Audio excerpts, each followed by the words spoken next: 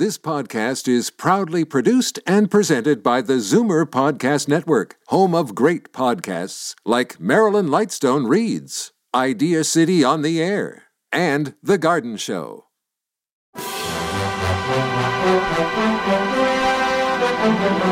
It's Zoomer Radio's Theater of the Mind with Frank Proctor. Open your mind as we fill your head with amazing thrills, chills, and laughs. Theater of the Mind. The best love programs from radio's golden age. Only on Zoomer Radio. Now, here is your master storyteller, Frank Proctor. Well, thank you, and welcome to the show. First, let me send a thank you to Bill Shepard, who listens in from Thetford, Vermont. At my request, he sent me some beautiful pictures of his home and the gorgeous countryside. Boy, those fall colors are really starting to show. I really appreciate the shot you took, Bill. Okay, on with tonight's show. And our first presentation, George Burns and his good friend Jack Benny recount with sadness that they're not recognized in the area of, well, for George, his singing, and for Jack, the playing of his violin. I think the show's a hoot, but it got me to thinking, in Jack Benny's case mostly, just how good was he on that violin? We do know that he was one of the top stars of radio, television, and stage in a career that spanned over 50 years. A master of comic timing, Benny changed the nature of the weekly comedy show on radio, and his likable skinflint stage persona delighted audiences in the U.S. and around the world. But his violin playing. As a young man, Benjamin had no desire to enter his father's haberdashery business, but he had a natural talent for music, which his parents encouraged by purchasing a small violin for him and paying for expensive lessons. Considered something of a prodigy around his hometown, he played as a member of a musical group at various town and social functions, so he had to be pretty good. At age 15, Benjamin was offered a job at Waukegan's Barrison Theater, playing violin in the pit for vaudeville and stage shows. During World War I, Benny enlisted in the Navy and soon became a performer in camp shows at the Great Lakes Naval Station. In one early performance, Benny's violin act bombed so badly he started to tell jokes. Well, he became an instant hit with enlisted men and joined the Great Lakes Review, which toured most major cities in the Midwest. Following his discharge, Benny returned to vaudeville as a single act, Ben K. Benny, Fiddle Phonology. He now considered himself a comedian, and the violin became merely a prop. It was also at this time that he changed his name to Jack Benny, so that audiences wouldn't confuse him with another vaudevillian, Ben Burney. It was in radio, however, that Benny was to achieve his greatest success. It was Benny who discovered that the humor had to emerge from the character, and that the key to longevity on radio was not novelty, but familiarity. He garnered his audience's sympathy by playing the stooge to his regular gang of characters with whom he shared the spotlight. Each week, they poked fun at his cheapness, his age, or his self-delusions. And one of the familiar trademarks of the Benny character was that he never admitted to being over 39. Benny knew, however, that by letting his cast get the most of the laughs, his characters became not only the butt of the joke, but the center of attention as well. The violin will come into play in tonight's episode of Burns and Allen. Another cup of Maxwell House coffee, George? Sure. Pour me a cup, Gracie. You know, Maxwell House is always good to the last drop. And that drop's good, too. Yes, it's Maxwell House coffee time, starring George Burns and Gracie Allen.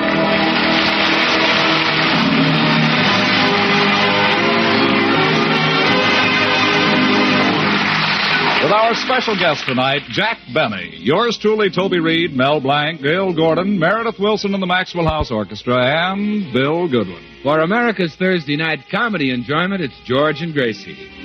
And for America's everyday coffee-drinking enjoyment, it's Maxwell House. Always good to the last drop.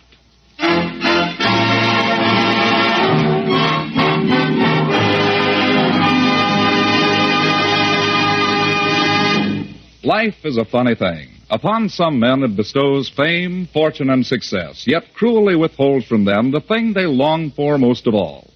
In the city of Beverly Hills, California, live two such men, Jack Benny and George Burns. Each apparently successful, yet nursing in his heart a secret, unfulfilled ambition. What is Jack Benny's ambition? His dream? Listen.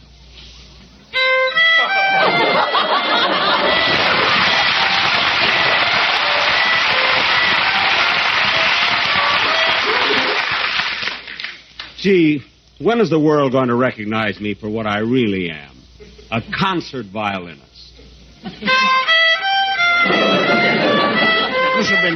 Mr. Benny, please. The violin lesson is over. Now may I have my money? Professor LeBlanc, tell me something honestly. What do you think of my playing? Now, be frank. You want the truth? Yes. First, give me the money for the lesson. Look, I'm tired of being the comedian, the clown, the pagliacci. Please, Mr. Benny, I must go. Get the money out. Sure, it's brought me fame and riches, but when you're not happy, what good is gold? It's turned to lead in my pocket. Mr. Benny, please, get the lead out.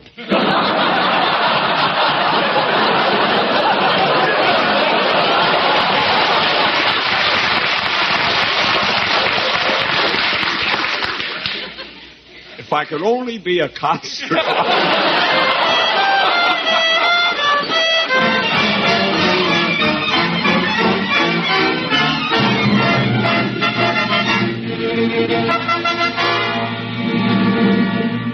And just a few blocks from this scene of frustration, we find the other man, George Burns. What is his secret ambition?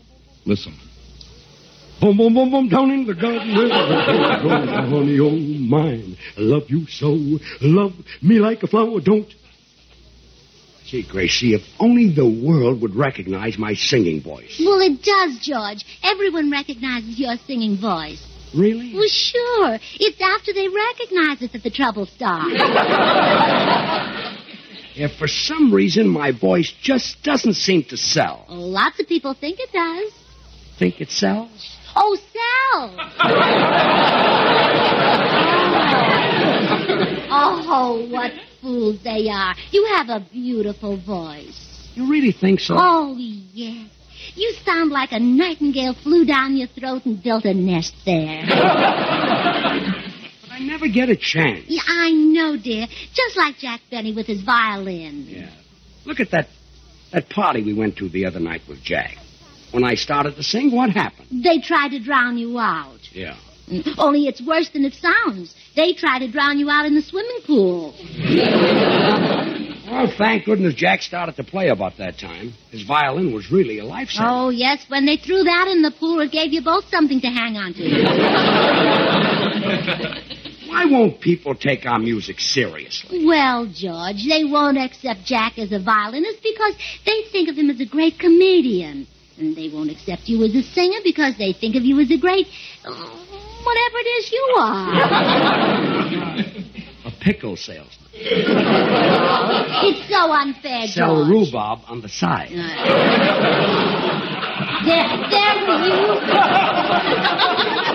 There were you and Jack. Careful, little horseradish. No, George. There were you and Jack, loaded with musical talent, and all the crowd wanted to hear were those gypsy entertainers. Well, those gypsies were good. Not one bit better than you. I'll bet if you and Jack had been disguised as gypsies, the crowd would have... George! That's it. Huh? Why don't you and Jack disguise yourselves as gypsies and put on a concert? Now, wait a minute. Oh, it's a great idea. If people don't know that you're George Burns and Jack Benny, they might like you.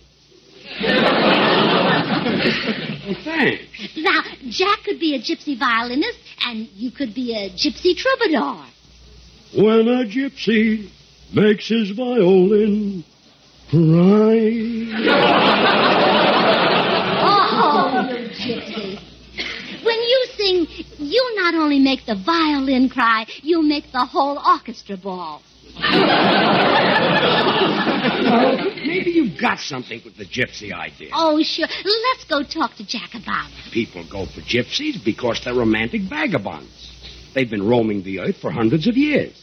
Do you think Jack and I can put it over? Absolutely. If I ever saw two men who look like they've been roaming the earth for hundreds of years, it's you and Jack.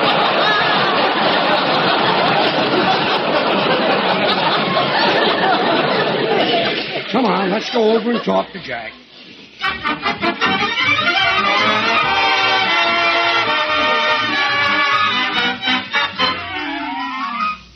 Well, what do you think of the idea, Jack? I can't do it, Gracie. When I achieve recognition as a violin player, I'll do it on one thing and one thing alone. Talent.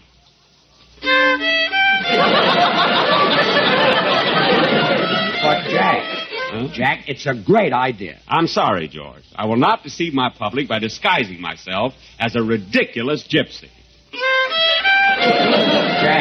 Jack, you can make a barrel of money.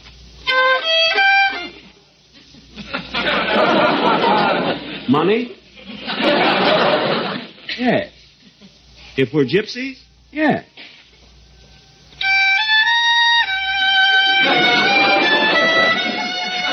I thought so.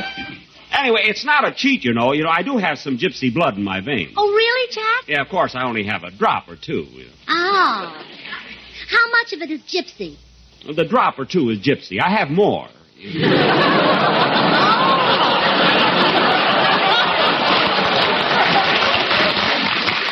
See,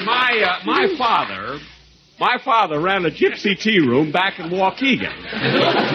Sam Benny's Romany Rendezvous and Delicatessen. My mother used to go around to the tables and read the Rye Crisps. Yes, I remember. Yes. Say, Jack, you and George can be gypsy brothers. Oh, do we have to be brothers? Well, brother acts are so popular in the theater. There's the Marx brothers and the Ritz brothers and the Mayo brothers. The Mayo brothers are in the theater? Well, they must be. People always talk about going to the Mayo brothers for an opening.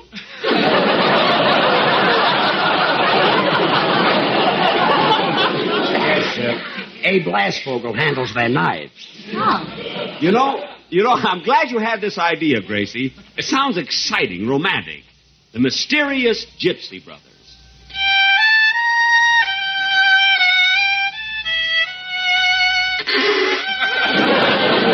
We'll rent the biggest hall in town and give a concert.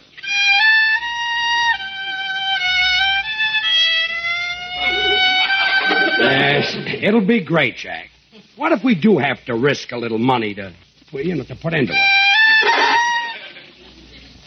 Money? Yes. We risk it? Yes.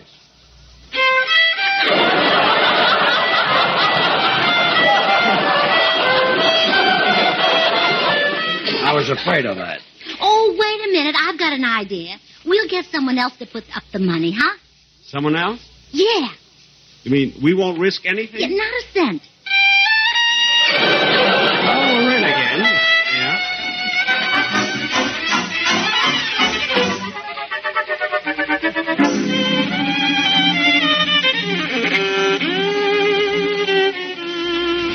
Now, I've brought you boys home to try on these gypsy costumes. Here, you spread this dark makeup on your faces while I finish curling your hair. Gracie, is this necessary? Of course, Jack. All gypsies have curly hair. Well, okay. There. Now, Jack, your hair is done. Put it back on.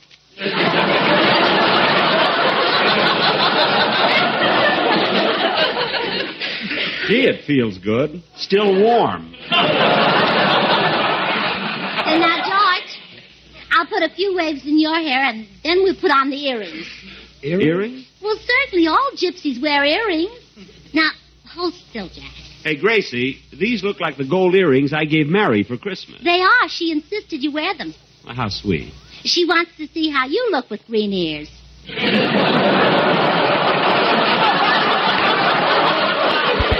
Look, these earrings happen to be solid gold. Some appreciation I get. She doesn't even keep them clean. They're all sticky. Well, Mary says that was on there when you gave them to her. It's from the Cracker Jacks.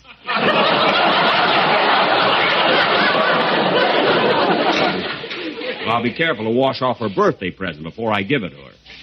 Now, George, you put these other earrings on, and this sash. Okay. And, Jack, here are some beads to go around your neck. And now we'll put this scarf around your head. There. I feel like Carmen Miranda. You look wonderful. Come in. Hi, Gracie. Hello, Bill. I just dropped by to say hello and... Who are the two old babes? Oh, fine. Well, they're gypsies, Bill. Oh, gypsy fortune tellers? Mm-hmm. Well, read my palm, honey. Look, I'm Jack Benny. Quit kidding. You're a gypsy fortune teller. Now read my palm. I tell you, I can't read your palm. I'm Jack Benny. Come on, honey. Read my palm and I'll give you 50 cents.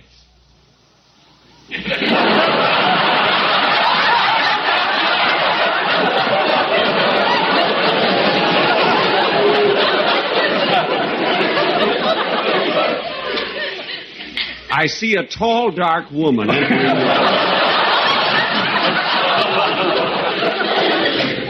She looks like Davy Marie. Hand over the money, handsome.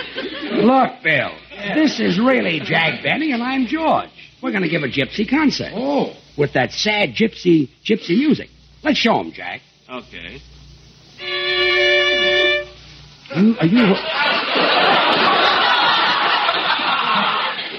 Are you holding anything back? No.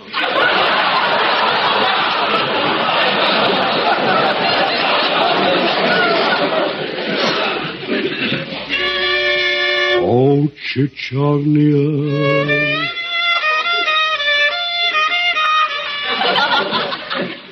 Oh, Strasnia.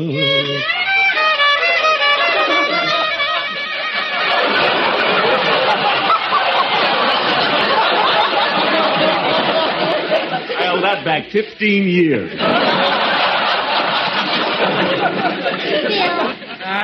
isn't that sad? Sad. It's miserable. You know, Gracie, I think it would look flashy if I had some gold rings on my fingers when I played. I've given Mary a couple of beautiful ones. See if you can borrow them. Oh, that will look flashy. Green fingers to match your ears. I'll be right back. Bill, Jack and I will be a sensation if we can just get some publicity. Well, I know a newspaper reporter. I'll send him over for a story. Oh, thanks, Bill. And we'll give you a pair of complimentary tickets to our concert, right in the front row. Well, Jack, I'd rather sit in the balcony. But, Bill, you can bring your girl. You see, if you sit in the front row, she can appreciate my technique. Well, if we sit in the balcony, she can appreciate mine. Just send the reporter. Yeah, so long, gypsies.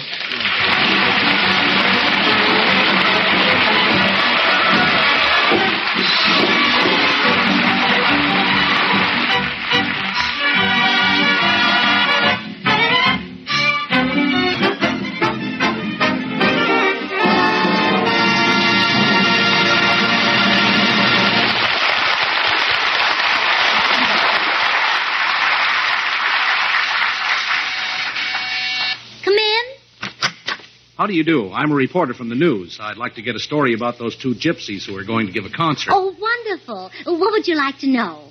Well, I understand they're brothers. Yes, both boys. Nice arrangement.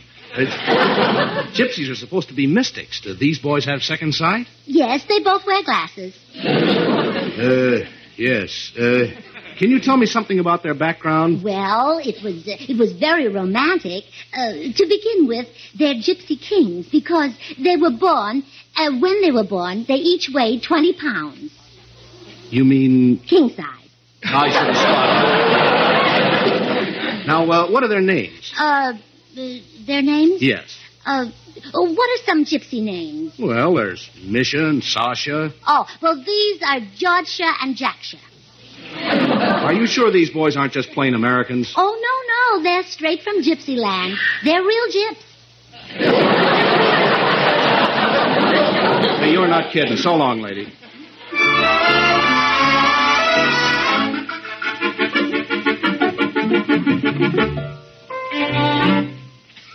Gee, it feels good to get out of these gypsy costumes. You know, George, if we can just...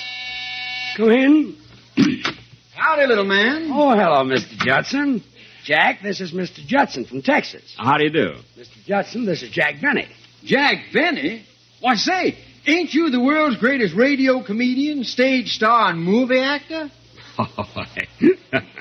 Yes.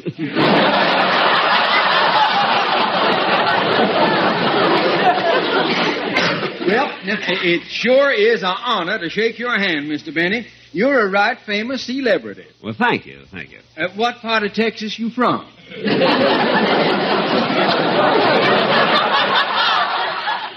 Dallas? Houston? No, I'm from Waukegan. Jack, Mr. Judson is an oil millionaire. And he may want to put up some $5,000 to back our concert. Well, now, I'd be right glad to put up $5,000 if Mr. Benny was from Texas, but he says he's from Waukegan? Yes, Waukegan, Texas. No, I don't recollect ever hearing of that town. Waukegan, Texas? Well, you see, they might make it the capital, you know. You don't say. Yes, and the next governor will probably be my father, Sam Houston Benny. Well, now, is that a fact? And after he served a term as governor of Texas, he may be elected president of the United States. Oh, well, now, I'd sure hate to see him step down to a less important job. Mr. Judson, I've got a TL for you. The people who run this world don't come from Texas. Yeah, and look what a mess they got it in. Well, Mr. Judson, do I get the $5,000? Well, now, that depends. What are you going to do in the concert, Mr. Benny? Play the violin. I have my instrument with me, if you'd care to hear a bit of technique. Oh, I'd admire to. Scrape away.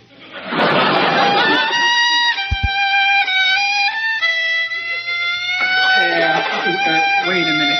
Kind of hold on a minute. That's enough, Mr. Benny. If you can just... Yeah, you get the money. Good. Yeah, on one condition. You got to promise not to tell nobody you're from Texas. Now, when do I get the $5,000? Oh, I'd give it to you now, but I ain't got no small bills on me. This kid is loaded with oil wells, you know. Well, boys, have you... Oh, hello, Mr. Judson. Howdy, little lady. Well, did you hear about the plans for the concert? Yeah, and I'm going to put $5,000 into it. My goodness, that much? Oh, I can afford it, little lady. I made a pile of money from drilling. Oh, you're a dentist, too.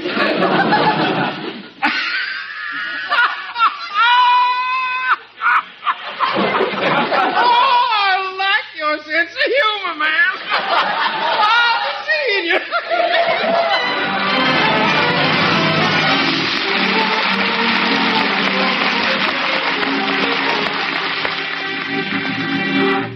Bill, we called you back because our concert is all set and we want you to be master of ceremonies. Yes, Bill. Where do you think we should give the concert? Hollywood Bowl? Well, I would definitely give it in the open air.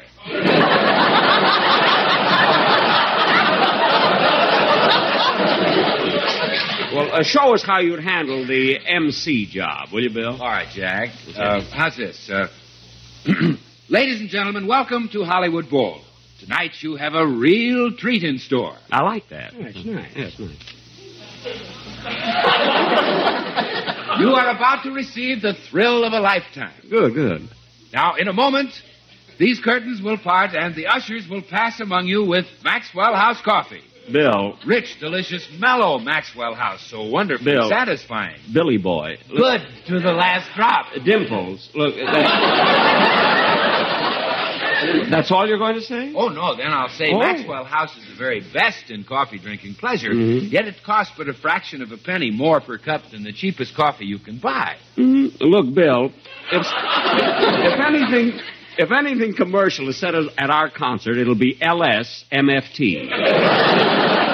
Well, okay, Jack, I'll say it. LS MFT. Let's sample Maxwell's fine taste. Wait a minute. Oh, look, that's not what I meant, you see. With more than 1,000 No, that's not what I meant, Bill. Wait a minute. More people No, buy you see and that? enjoy Wait a Maxwell minute, Bill. House Wait a minute. than any other brand of coffee in the world. Wait a minute!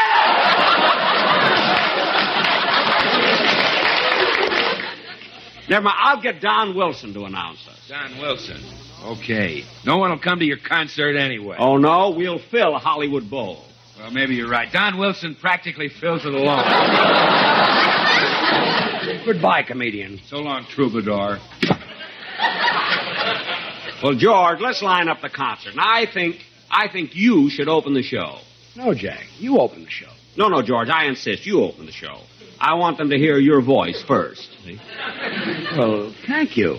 So you walk out on the stage all alone. Okay. And introduce me. Huh? And I'll play my first number, then I'll introduce you. Then I sing. No, you announce my second number. Look, how about giving me a crack at the third number? Thanks, George, but I'll announce my own third number. Jack, I should be the star of the concert. Well, Mr. Judson sent over the $5,000. Have you got the concert lined up?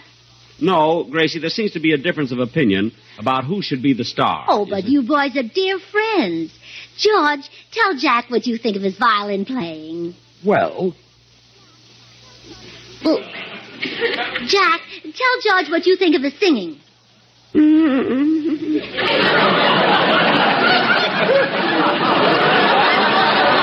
How dare you think that kind of language in front of a lady?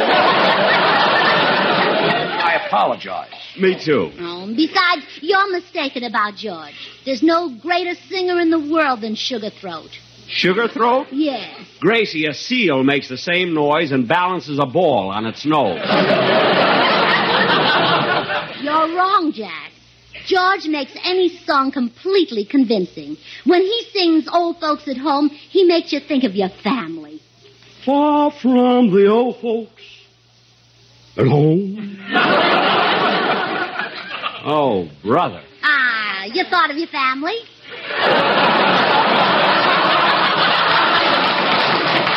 Well, I'm going to be the star. After all, if it weren't for me, you couldn't even give this concert. Why not? Mr. Judson put up $5,000 because he thinks I stink, not you. That's why not. Come in. Mr. Benny, please. I followed you all the way over here. May I have the money for my lesson? I'll pay you if you tell these people that I'm a great artist. Gracie, here's my French violin teacher who'll tell you what a great artist I am. Bonjour. That's a lie. In my opinion, Monsieur Benny is another zimbalist. Well, then he should give up the violin and play the zimbal. Gracie, surely the opinion of my French music teacher should settle the argument. Oh, you think so, huh? Well, you wait right here.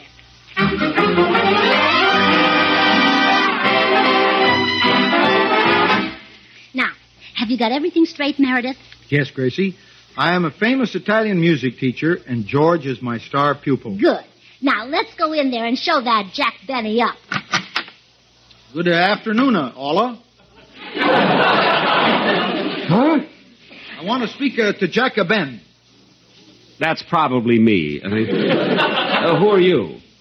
I'm the big Italian music teach, Meredith W. Caruso. Oh, no. And I come to tell you that he's a great. Who's a great? He's a great. Who's a he's a? He's a hooser. George? That's my life. George Burns. I'm the teach. He's the pupil.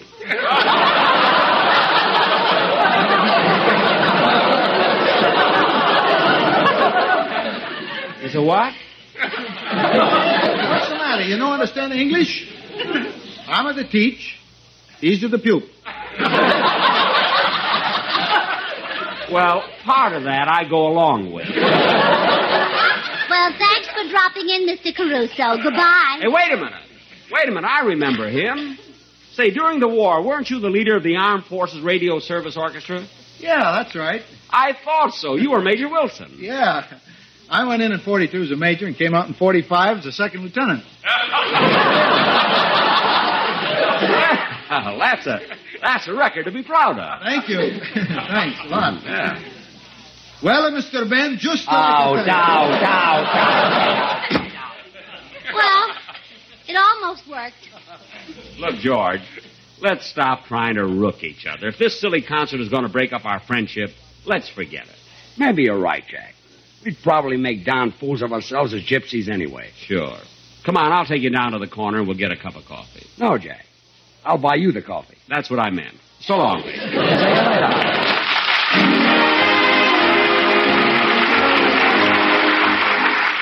Well, Gracie, I I didn't get to sing in Hollywood Bowl, but I'm going to sing next week on Bing Crosby's Philco show. Well, now there's a man who really appreciates your voice.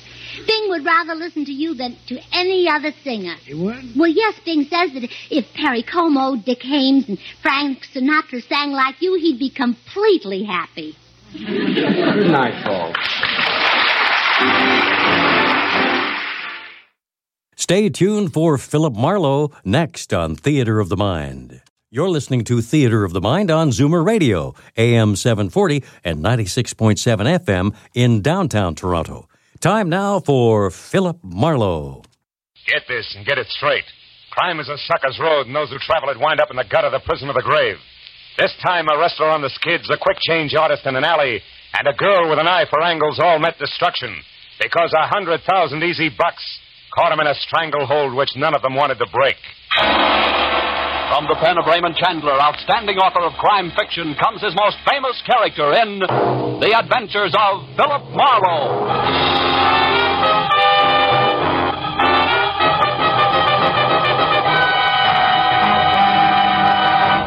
Now, with Gerald Moore, starred as Phillip Marlowe, we bring you tonight's exciting story, The Stranglehold.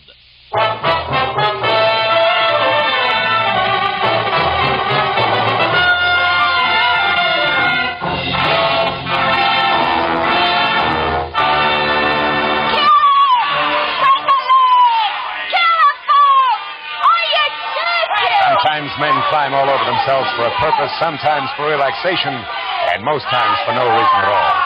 Take professional wrestling. I watched from the ringside while two gargantuan hulks contorted their features in mock agony and bulged muscles at each other on a mat surrounded by tiers of onlookers, screaming through their half-chewed popcorn. While the fans, as usual, howled for blood, booed the decision, hooted the departing contestants, and waited for the next comic act, laughingly called the main event. I went again over the letter I'd received 2 hours ago by messenger from one Manny Faber. It had included a ringside ticket to L.A. Wrestling Arena, a check for $200, and the request that I catch as much as I could stomach of the match between John, better known as Peachy Keen, and Jules Caesar, the Emperor of Brooklyn.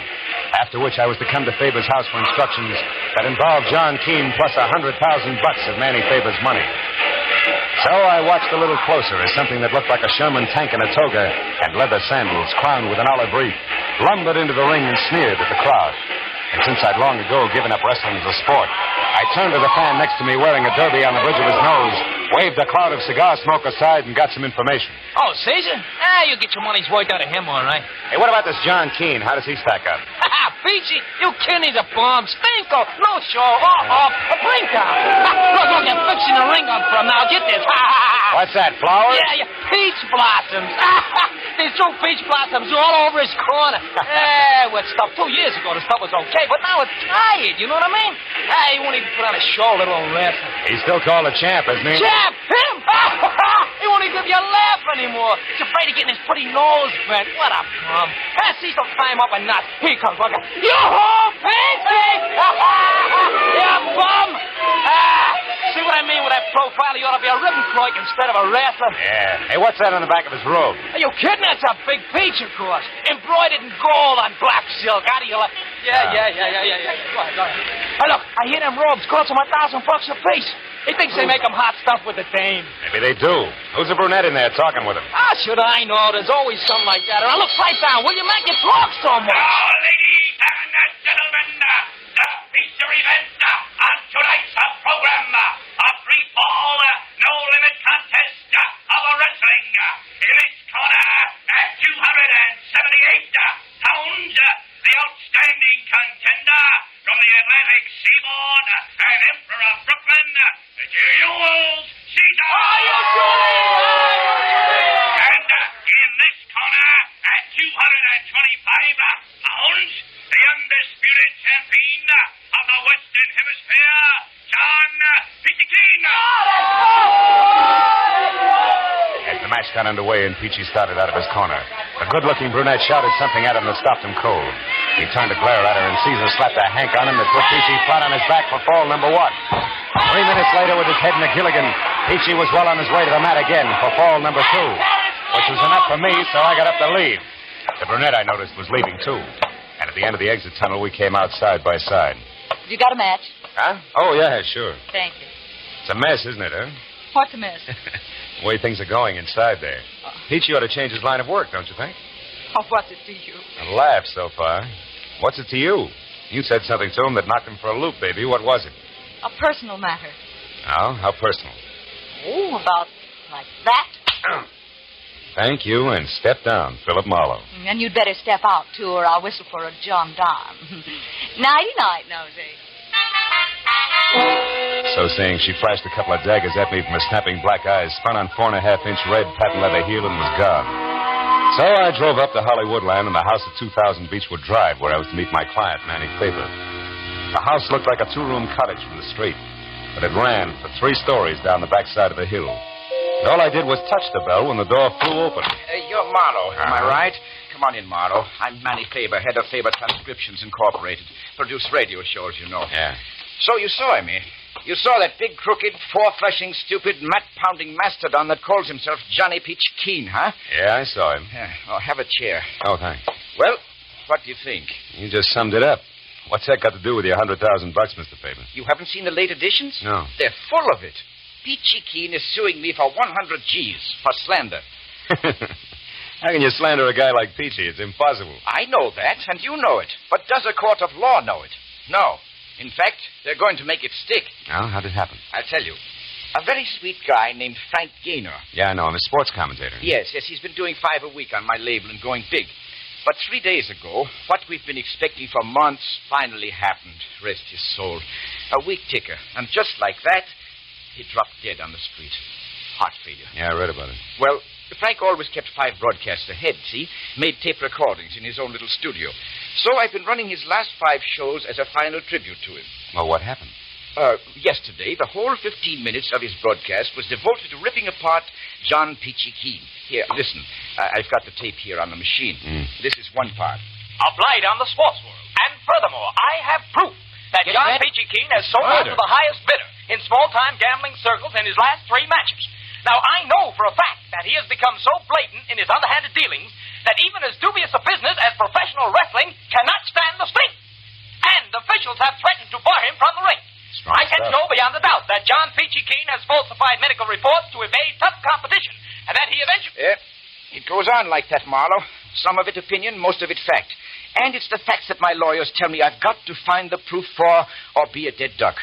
That's why I asked you to come up here. Oh, excuse me. This is probably Ruth, Frank's wife. Nice showkeeper once.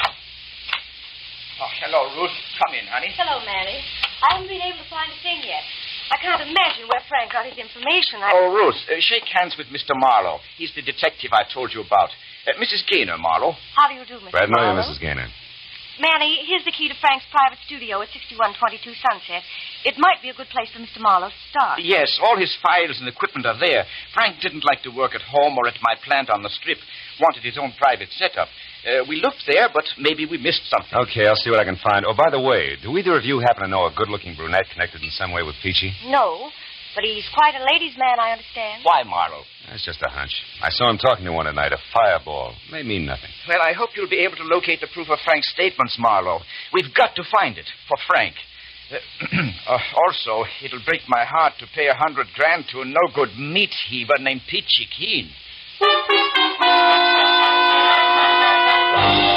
I promised Faber I'd keep in touch and left. I found Gaynor's little recording studio tucked into the second-floor corner of a small office building on Sunset. Unlocked the heavy soundproof door and went in. The room had a busy, cluttered look, as though Gaynor himself had just stepped out. A row of filing cabinets and a desk sat along one wall, and opposite them was the glassed-in booth with the tape recorders and microphone by which the solitary sportscaster had canned his radio programs. I dug through the files and found a folder labeled John Keen. It held only a sketchy history of the wrestler. Some publicity pictures and a few clippings, one of which rated a long second look, because it was topped by a picture of the same brunette I'd seen at the ringside. It was captioned, Carla Bennett leads for West Coast. I started to read the story when there was a sound at the door behind me and the lights went out. Don't move, Mighty. I'll kill you on the spot if you do. Up against that window, you make a perfect target, you know. So don't try anything, kid. What do you want? A little more than I'm getting, it's what. I'm entitled to it, I am. The service is rendered, you might say. I can't help you, Busty. You've come to the wrong man. Oh, but not to the wrong place, huh, Mighty? So, first things first, like I always say. Turn around, matey. It's not. Oh! Righto, Governor. Sleepy boy.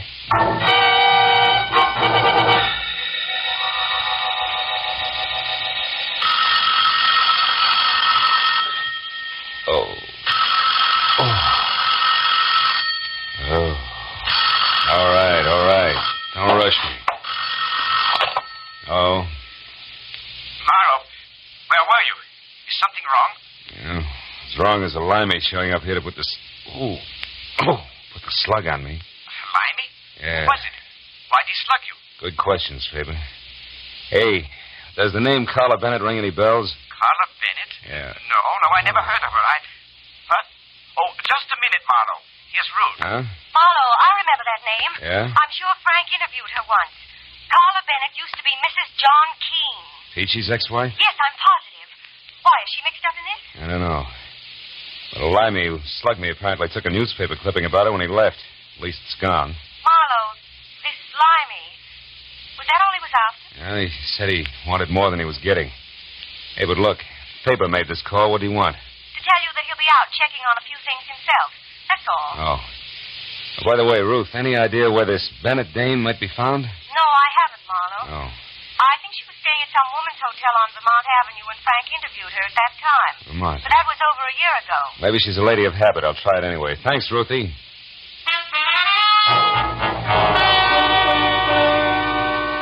There were 3 exclusively female hotels on Vermont. And the second one I called had a Carla Bennett registered. So I went out to my car and babied my aching head down Vermont to the Victoria Plaza Ladies Only Hotel. The lobby was done in ivory and pink with desk clerk to match, and the nameplate tagged as Mr. Seymour Pratt. I started over but stopped when I spotted about an acre of peach-colored suede coat wrapped around John Peachy Keene himself, lumbering up the stairs at the back of the lobby. Mr. Pratt saw him at the same time and darted from behind the desk like an angry canary after a rhinoceros. Just a minute, you. This is a ladies' hotel. So what? I gotta see the one in 212. Not this way, you don't. Why, it's after midnight. If Miss Bennett wishes to come down to the lobby, that's her affair. But no men are allowed upstairs after 10 p.m. Okay. How can I get in touch with her? Use the house phone, naturally. Over there in that booth. I'll go right back to the board and plug you in. I'll be with you in just a moment, sir. Ducky, I'll wait. A call for you, Miss Bennett.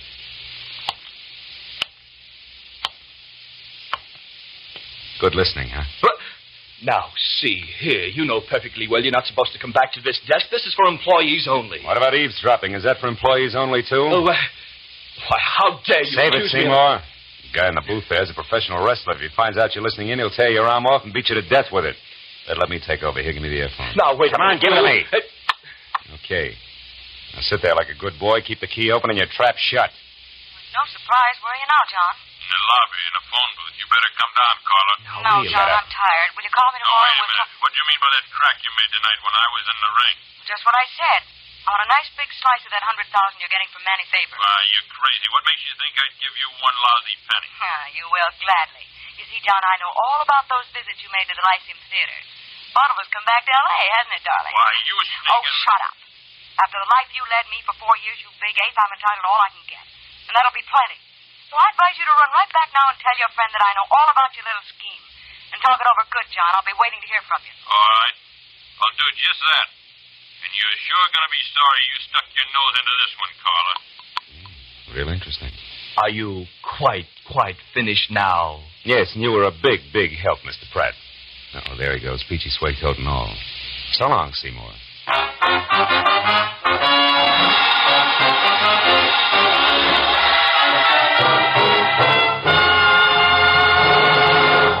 Now, with our star, Gerald Moore, we return to the second act of Phillip Marlowe and tonight's story, The Strangle Hold.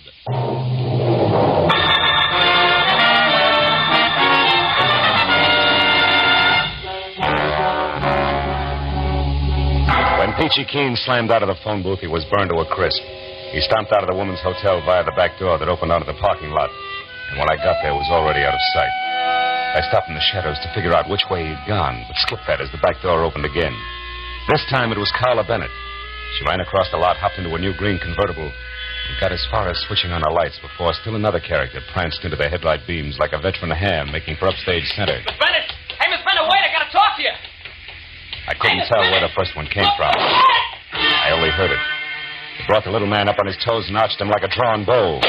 I saw the flash of the second one. It came from the alley and crumpled it into a pile. A moment later, a mower roared, and I ran to where I could see, but a pair of taillights twisting onto the side street. It was all the good it did me. I went back to the body of the little man as Carla Bennett climbed out of her car.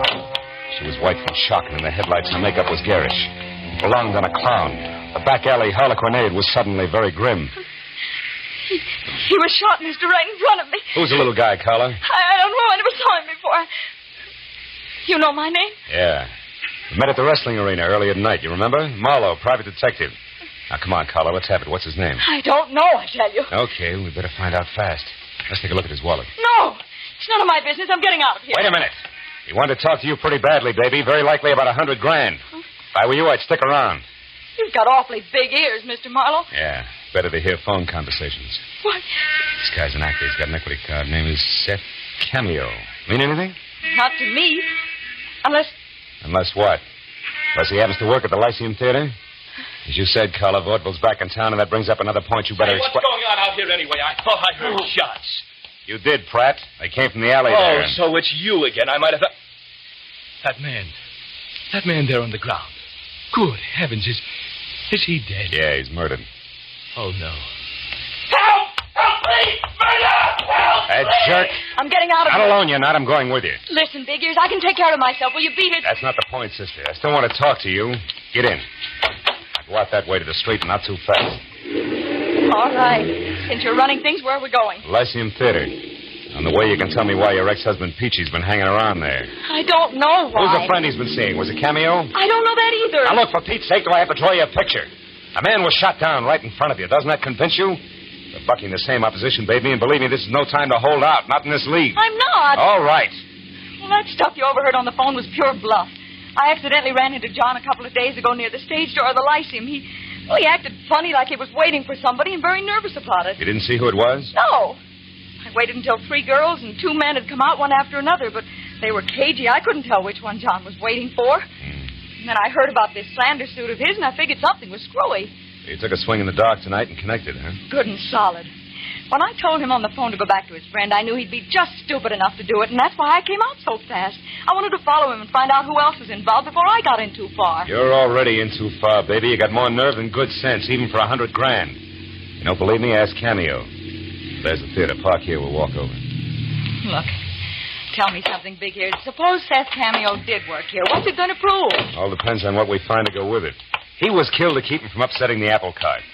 One way he could have done that would be to have proof of what Frank Gaynor said in his broadcast about Peachy. Sure, but fitting a vaudeville actor at the Lyceum into that slot doesn't make sense. No, but... Yeah, there it is. Cameo's placard. We were right. Yeah. Seth Cameo, the one-man all-star cast. See Lionel Barrymore, Betty Davis, Harry Drucker, Humphrey Bogart, James Cagney, and many others. Denise Wren played in a split-second changes by the world's most versatile one-man cast. Seth Sure, he was a mimic. A guy like that would have dialects, lots of them. So maybe Seth Cameo was the boy who slugged me in Gaynor's studio. He was careful to turn out the light first, then he threw that limey jive at me to toss me off the track. And what's more, he... Uh-oh, we got company. Where? The little geezer over there. What are you doing there? Theater's closed. Last show's been over for hours. I know, you're the night watchman. That's right. Now you better move along, kids. No loitering around theater. Just a minute, Pop. This Seth Cameo, does he have a limey number in his act? Why don't you come back tomorrow and ask him?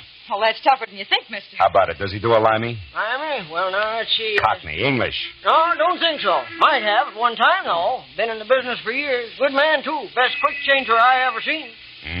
Has he got a scrapbook or something in his dressing room, do you know? Well, yes, he has. Got a box there with every bill he's ever played on in it. Most actors do. But the theater's all closed now, fella. Well, you've got a key, haven't you? Look, Pop, it's important. We got to find out right away. No, I'm sorry, sonny. Can't do it. Look, it's real important. Take a good look. Very important. $10. Uh-huh. Yeah. Oh, I guess it wouldn't do any harm if you just want to look. The old man slid the 10 into his pocket like he wouldn't admit it even to himself.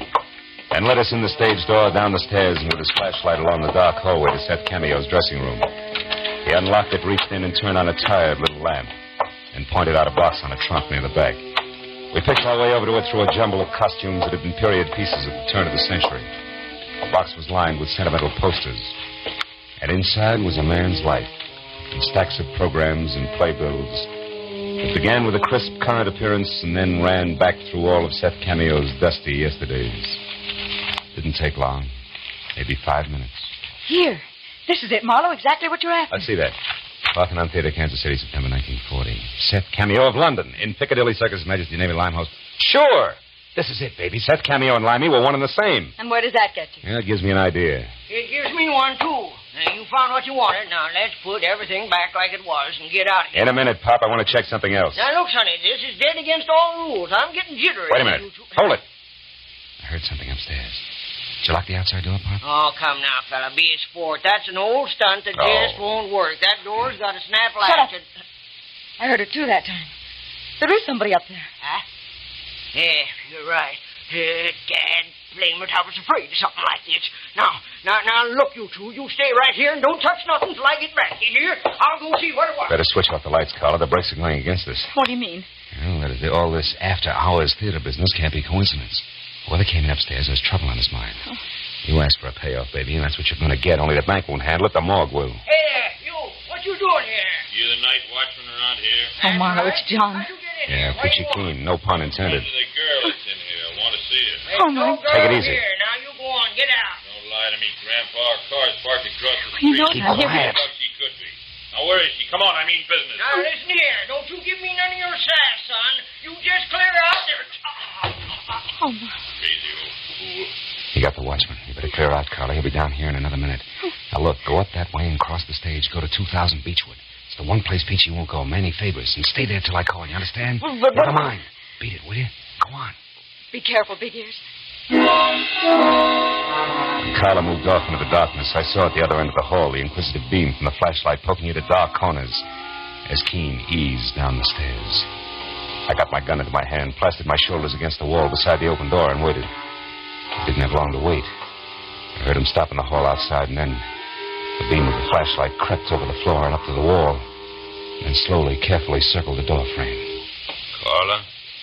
I heard him moving closer, and the barrel of a snub-nosed revolver inched into the room. I know you're in here, Carla. I waited until I could see the big fist wrapped around the gun, and I brought my .38 down hard. His gun flew to the floor, and I swung again for his head. Why, you? The wrestler only blinked and lunged for me. I'll kill you. Not tonight, Peachy. I may need it. I'll get my hands on you. That's your problem, big man. Fall down, will you? I'll get you up. Go down and stay down. Wow. You gotta chop that guy down like a tree.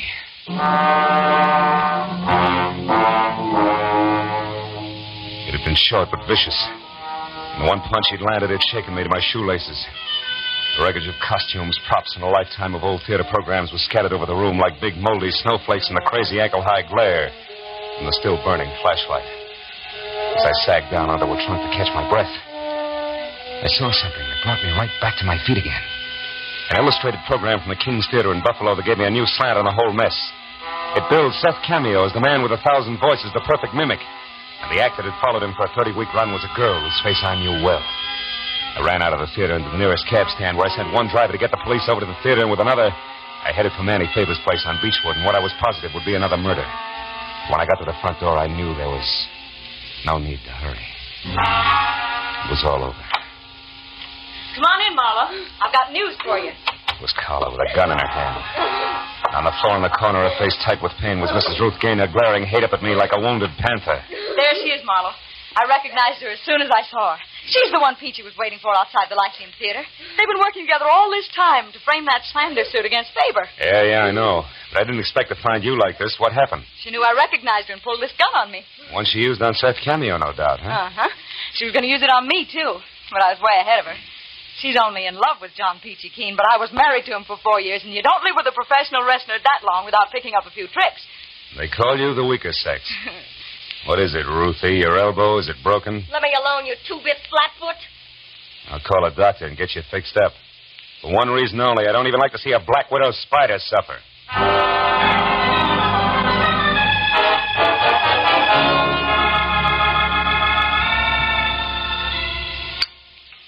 More coffee, Miss Bennett? No, thank you, Mr. Faber. Well, I don't blame you. I've got no appetite either.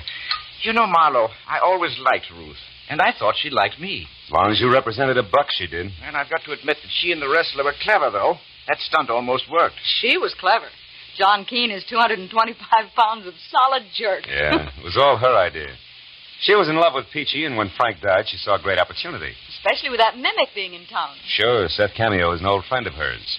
She and Peachy wrote a highly slanderous script. She got Cameo to record it on Frank's machine, imitating Frank's delivery. Yes, and I broadcast it and stabbed myself in the back. Exactly.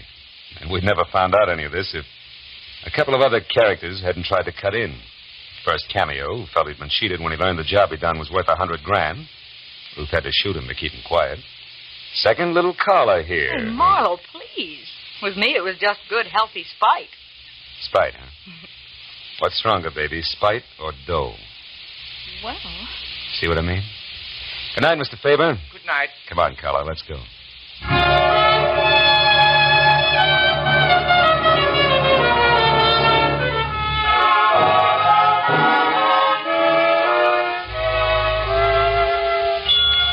We didn't go home directly. We went on up Beechwood Drive, high into the Hollywood Hills, and parked where we could look out over the sparkling, sprawling city. And then we talked about Carla, her life, relative values, the city below us, and the dark hills above. And then, as we watched the first faint glimmer of dawn rise in the east, we both realized something. Not original. Not very complex. And certainly not sophisticated, but very gratifying. In the final analysis, the best things in life, we both agreed, are still free. You know what I mean?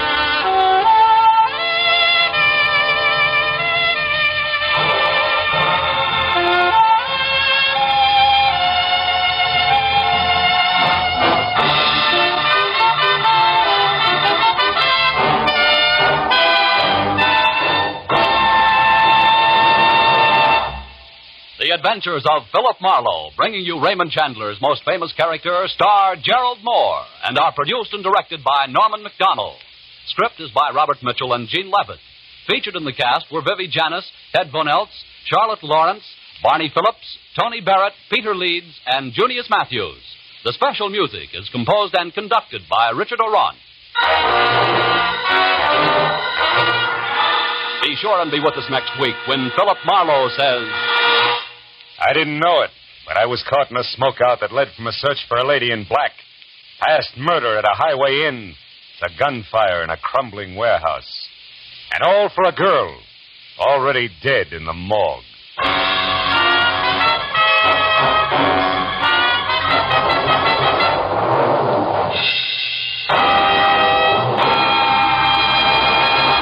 Thank you for listening. I hope you'll be with me next week when I'll offer up more gems from the golden age of radio. Thanks to Joel Schoenwell and Paul Stringer for technical support. The executive producer for Theater of the Mind is Moses Neimer.